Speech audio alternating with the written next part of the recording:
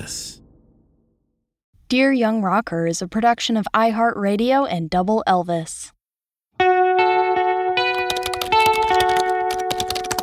Dear Young Rocker, starting your freshman year of high school is exciting for some, terrifying for others, and some mixture of the two for most of us. Some kids will see starting high school as an opportunity to start doing all the unsupervised grown-up things that they only heard about in whispered rumors in middle school. But if you were one of those kids who was whispered about, you might be ready to graduate out of there before you even start. I distinctly remember the pain in my stomach that didn't leave me for nearly all of freshman year. It came with the thought of just how long 4 years of days would be.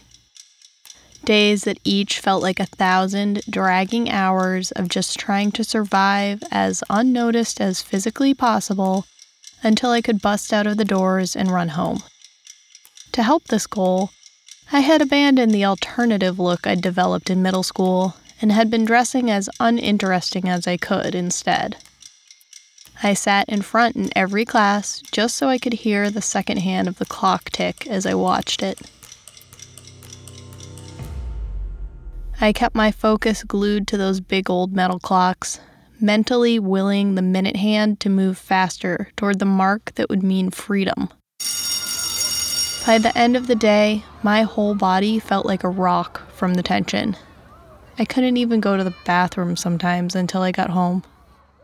And yet, at the very tail end of that year, just when I had accepted I would somehow be even more of a no one than in middle school, everything changed. I overheard the long-haired boys in my freshman English class talking about their band and the bass player they needed. Suddenly, that second hand I'd been staring at for 8 months slowed down so much it actually seemed to stop completely. I looked away from the clock and directly at another person's face for the first time all year. The biggest change in my life up until that point was about to take place. If I could only utter a few words out loud. It was the moment of truth. A couple weeks later, I was back to wearing my Doc Martens and band shirts, blasting Nirvana in my mini disc player, and sauntering up to take my seat at my lunch table of bandmates. Although those 4 years of high school now seem short in retrospect, even now in my 30s, I still have recurring nightmares of having to go back to high school, walking up and down endless fluorescent-lit corridors, hiding from everyone, and feeling like my time in that building will never, ever end. I recently met another person whose freshman year existence was also changed drastically and marked in part by Doc Martens. And I'm really starting to think there's something magical about putting on a pair of combat boots. Mia Berrin is guitar player and leader of the epic cheerleader-themed grunge band Pom Pom Squad. She survived some pretty wicked bullying in Orlando, Florida as a young rocker, but she lived to tell and scream the tale. Here's Mia's story.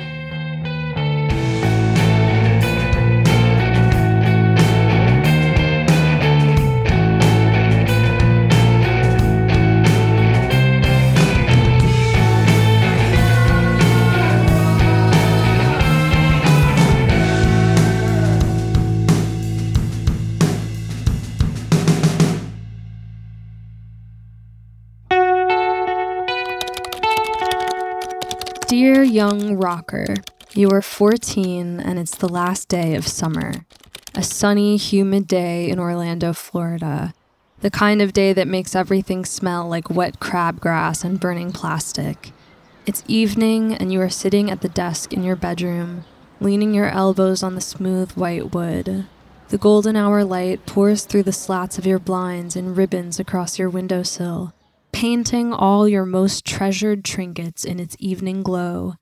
Your mason jar full of seashells and band pins, your pink box of Polaroids, an Alice in Wonderland anime figure that you got on a family trip to Japan, your CD copies of Pinkerton and the Blue Album, your tarot cards, and a tiny velvet book titled The Witch's Spellbook. You're hunching over your journal, writing furiously. Navy ink smears across the side of your right hand as you pull up the sleeves of your oversized sweatshirt, swatting your shoulder-length, black, straightened hair out of your eyes. You write, "I don't fit anywhere," in your messy, cursive script.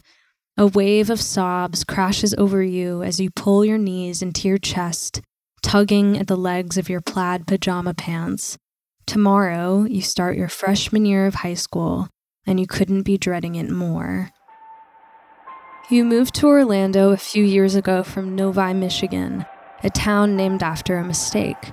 It was once a train stop, number VI, as in the Roman numeral 6, in Metro Detroit. For all the Michiganders, it sits underneath the lifeline of the left palm around the thumb muscles. At some point in history, someone had pronounced it Novi, and I suppose it stuck. Your memories of Novi are colored mostly by pain, incessant bullying at the hands of kids in your school, and the early realizations that you are different from them. Not just in the way you think and behave, but also in the color of your skin, your religion, and in the way your body looks. You, your brother, and your sister had all experienced it, and once your father lost his job, it was a big part of what prompted the move to Florida in the first place. In Orlando, you finished one semester of 7th grade before being bullied out again. About a month into the school year, one of the popular girls, Rachel, a white Abercrombie & Fitch-clad brunette with a chilly, heart-shaped face, invited you to her birthday party. As everyone sat, drying off on the side of her private backyard pool playing Truth or Dare, you were dared to dance on the pole of an umbrella table like a stripper. You blushed in private panic, searching for an answer that could hide your discomfort but still make you seem chill and unbothered.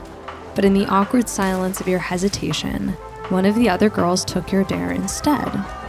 Everyone else at the party whooped and cheered and laughed as she twirled around the pole in a way she'd clearly learned from watching R-rated movies at friends' houses.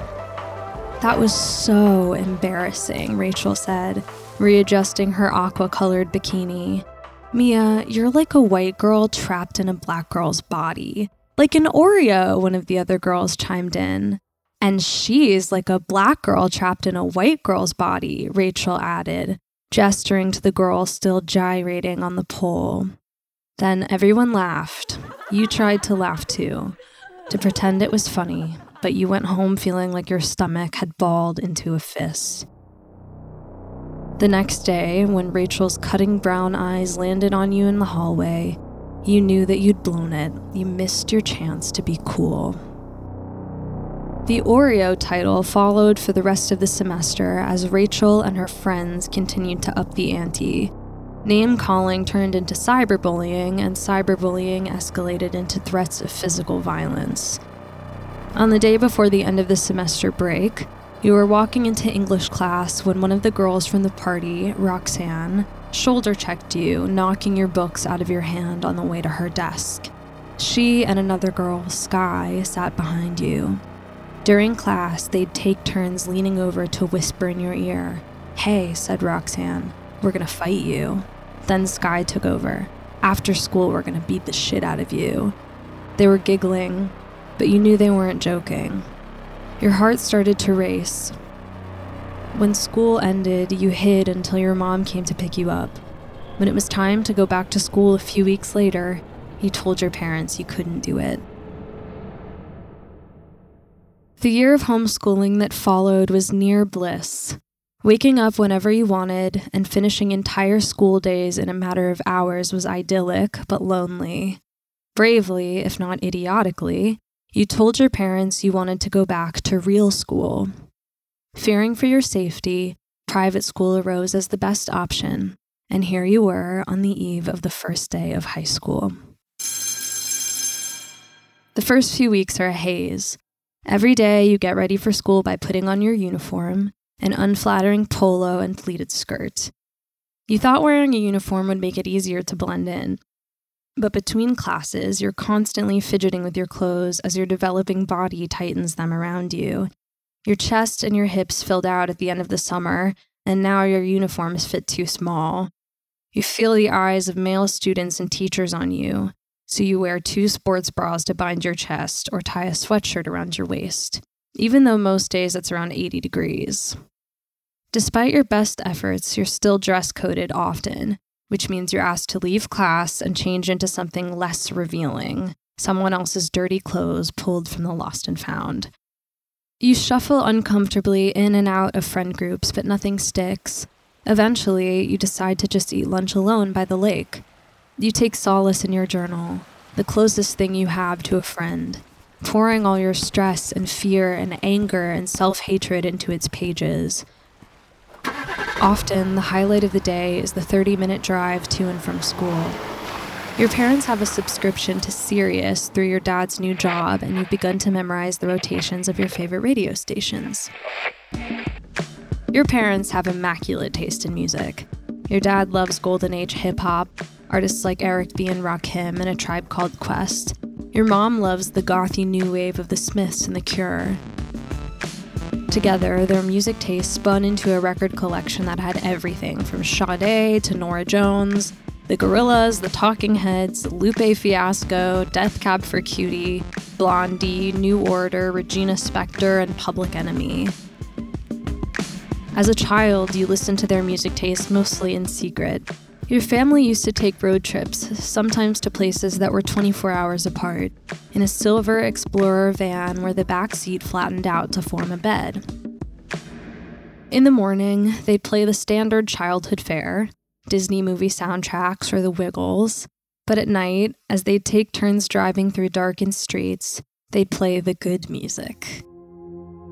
You were 5 years old when you discovered that if you could stay awake, you could be inducted into a secret world of new, unbelievable sounds.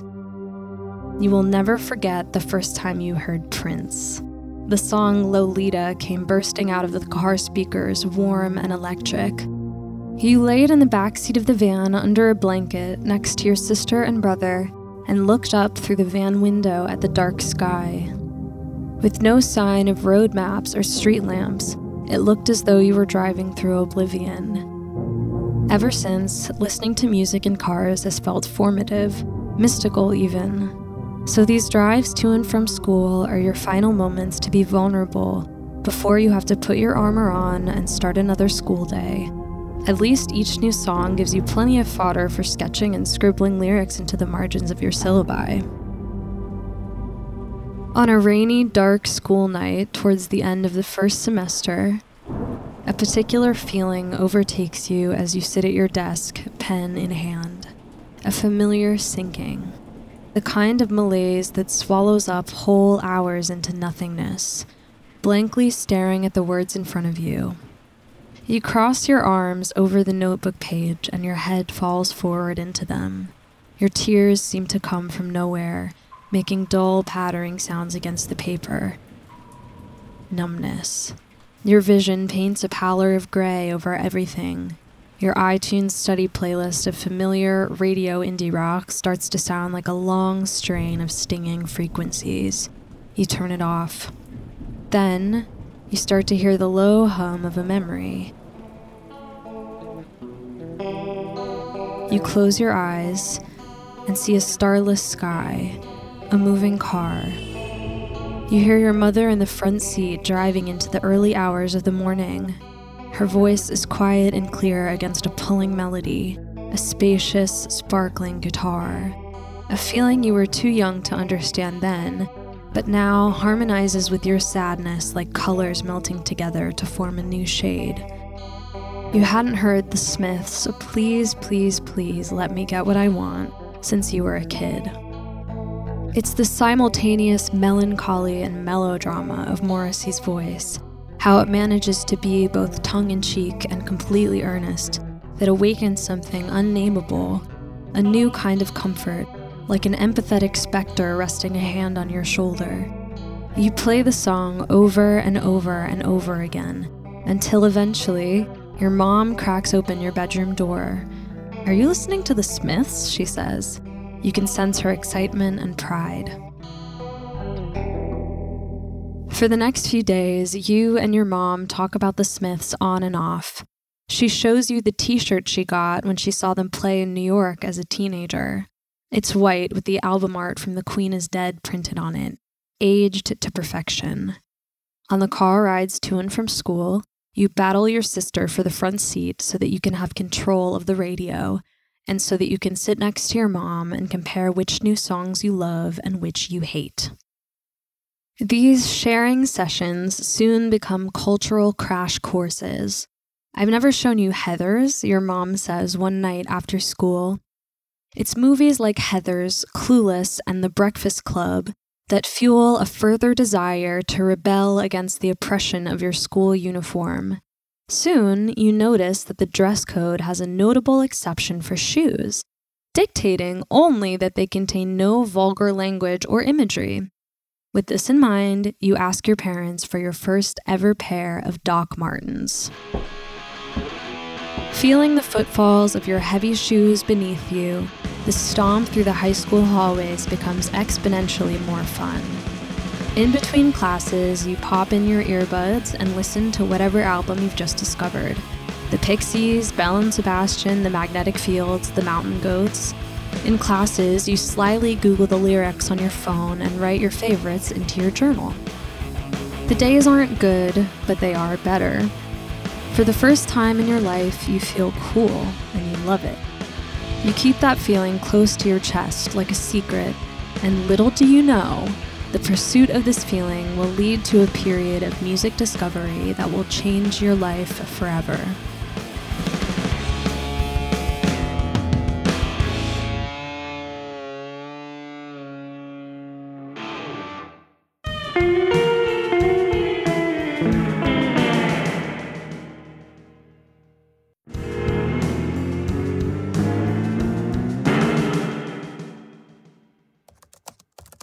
One day, clicking from link to link, scavenging for new music, a habit that has become a reward for hours of studying, you happen upon The Style Rookie, Tavi Gevinson's fashion-turned-lifestyle blog. It's an aesthetic wonderland filled with handwritten playlists, carefully curated mood boards, and the diaristic narration of a teenager only a year older than yourself. It was through The Style Rookie that you began to learn about feminism, and it was through feminism that you began to learn about the Riot Grrrl movement. Sitting alone in your bedroom, eyes wide from the blue light of the computer screen, the driving beat and thick guitars of Rebel Girl by Bikini Kill surge from the speakers. Anger. Divine feminine anger. Beamed down from the heavens unto your 14-year-old ears. Anger you'd never felt allowed to express, let alone seen be expressed. You're angry at your school's dress code. It wasn't your fault that you had the body you did, so why should you have to suffer consequences for it? You're angry at the isolation you feel as a non-white person at a predominantly white school. You're angry that you feel no comfort being told that things will get better eventually. Because that means that the only foreseeable way out of this liminal space is to see it through, and that sucks. The anger you felt has a mouthpiece, and the demons you're fighting can be mollified by the voices of these women and girls. This discovery is thrilling, and it's yours. You want to learn everything you can about Riot Grrrl, following endless corridors into new subjects, praises, criticisms, subgenres. You write the names of your favorite new discoveries in your notebook. Bikini Kill, Bratmobile, Heavens to Betsy, eventually landing on Free Kitten, PJ Harvey, and Hole. Hole is a game changer. The lyrics are unlike anything you've heard before, evocative, unusual, and subversive. You love the clothes that Courtney wears, the soft, dainty colors, and the way they somehow both embody and criticize the white beauty standard you feel eternally locked out of. The way she sings, "Someday you will ache like I ache," like it's a kiss-off, a wish, and a curse. The only people you know in bands are boys. You have a friend, Jared, who's a drummer in a hardcore band. He's 16, works at Starbucks, and he's the first person you know who has a tattoo. He's the son of your mom's friend and has his own car, so you're entrusted to go to his shows at small, grimy venues and hookah bars as long as he drives you there and back. This is your first introduction into the music scene in Orlando. Your first experience at a local show was on the last day of school, when his band was returning from a DIY tour around the East Coast. You wear your docs, a pair of ripped fishnets, and a plaid skirt you stole from the high school theater department when you were in the fall school play. The show is at a coffee shop that turns into a venue by night, a compact place that's longer than it is wide, but looks even smaller, packed wall to wall with sweaty hardcore dudes thrashing and crowd surfing. You can't help but notice that the small population of non-men at the show are sitting on the backs of the couches on the far wall, their necks outstretched, looking over the crowd at the raised platform that could loosely be called a stage. They're also mostly girlfriends of the guys in the band and their friends. The coffee shop has a big window in the front that the band stands with their backs turned to, like a wonky storefront display. Next to the window is the front door, left open so that the music pours onto the front patio where you stand, watching through the glass.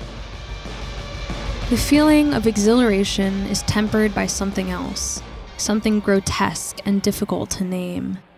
Watching a display of men with sweat-covered hair, grinning and jeering and losing themselves in the music, and then, occasionally, when the light hits just right, catching a glimpse of yourself staring back from the outside door. You'd started playing guitar the year before at summer camp, but stuck mostly to learning covers of songs you liked, looking up the tabs for Blister in the Sun or Sweater Song on Ultimate Guitar, and playing them for your parents if you felt particularly brave. You'd been singing since you were a kid, but you weren't interested in joining the school choir, and auditioning for the musicals gave you anxiety. I think I want to start a band, is the first thing you write the morning after that show. When I imagine it, my hair is long and hangs down in front of me. My guitar is decorated with stickers and Polaroids. The crowd is insane. I throw my head forward and play the last chord. The music stops. Our breath is heavy. The whole band is tired. But we keep going because it's amazing.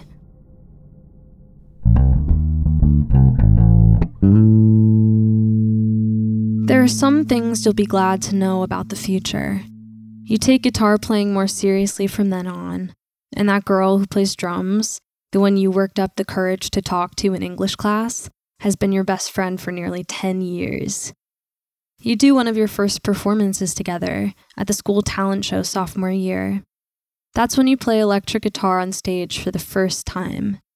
You've been doing it ever since. No, seriously. The idea you had about starting a punk band where you dress like a cheerleader, it totally works out.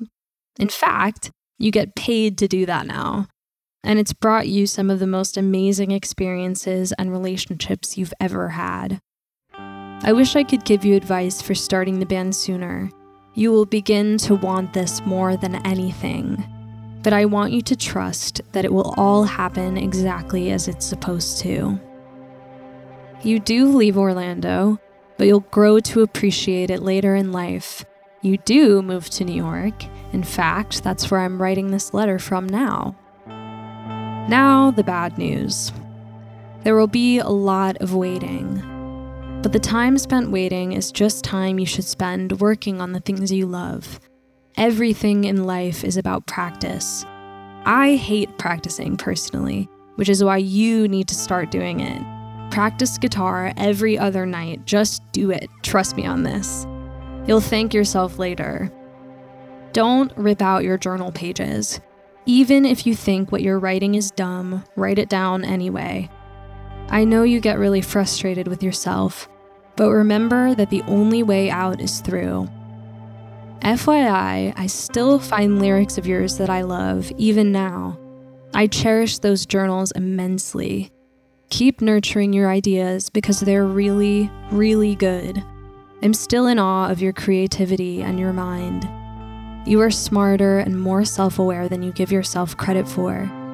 Continue questioning authority and calling out things you see that you think are wrong. Do not let that sense become dull. Your gut will be your greatest guide. Really, remember that. Your gut. Oh, and one more thing. People will tell you over and over that artists have to suffer for their art. This is a lie. Your mental illness is a chemical imbalance. It's not what makes you an artist. You're a musician and an artist because you are. Practice saying that until it sounds like the truth, because it is. It's in your bones. There is nothing noble or romantic about suffering if you don't have to. I still think of you every day, how ambitious your dreams were, and how you cared so much it made your chest ache. Sometimes I wonder whether or not you'd be proud of me, but I think you would be. Actually, I know you will be. I love you.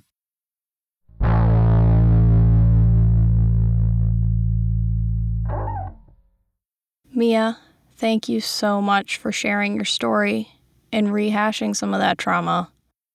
I think it will mean a lot for some listeners, but I also really hope it means something for you. I can't stress enough how important I think talking to our younger selves is and letting them retell their stories through us. Reimagining the toughest scenes of our lives with the feeling that your older self was actually there for you, next to you, rooting for you and holding your hand while you went through it, that's incredibly powerful for all versions of yourself. You know how we tell ourselves under our breath, "I'll get through this. I know I will." In order to keep going when things are tough, even if it feels like a huge lie in the moment. I think when we say that, we're actually talking to our future selves. We're saying, "You got me, right? You're good now, up there where you are." And I truly believe that the future self hears it, and that it's important to reach back and let those past selves know they're gonna be okay. Even if once again, it feels like we're just talking into a void. Of course, time travel isn't real in the physical world, but I think it is possible within our own minds. The more your current self knows that your future self is looking out for you and cares about you, the more supported you can feel in the present and let go of the moments in your life when the people around you weren't there for you like they should have been. Because you were. So thanks again, Mia, for showing us how it's done so beautifully. This is what she had to say about her experience writing to her younger self. My experience of talking to my younger self was really emotional. When you grow up, it's easy to forget the specific details of what you went through. And even for someone like me who is an obsessive documentarian, I had a lot of memories of painful, formative experiences that haven't really come up for me in a long time. And honestly, it was kind of beautiful at the end of the day because I really think that my younger self would be super proud of me. I'm super proud of me. And whenever I feel a pride in myself, I do kind of feel like that's, 14, 15, 16-year-old Mia, like smiling at me from the past. Mia's band, Pom Pom Squad, is awesome. Please give their music a listen and support this artist and pay for it if you like it. Like nearly every artist on this podcast, Pom Pom Squad had to cancel a tour and record release plans. That's months and months of income for people. Keep that in mind next time you stream an album and really like it. Peace out, rockers.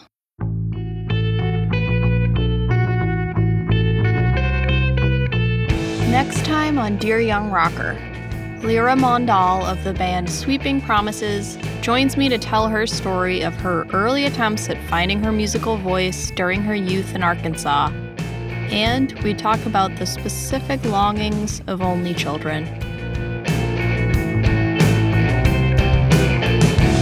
Dear Young Rocker comes to you from Double Elvis and iHeartRadio. It's executive produced by Jake Brennan of Disgraceland. It was created and is produced, written, and hosted by me, Chelsea Erson. I also created the theme song. Colin Fleming helps with sound design and mixing, and Otto Clamor provides editing and production assistance. If you enjoy this podcast, please let me know by sending in a review on Apple Podcasts. You can also hang out with me virtually by following @DearYoungRocker on Instagram. Please do not hesitate to send me a message there, and also follow Double Elvis for news about all of our new cool music podcasts. And if you'd like some snazzy DYR buttons or a t-shirt, go to doubleelvis.com/shop. As always, the best thing you could ever do for this show is to share it with someone who you think would like it, or just everyone you've ever met. Thanks, rockers.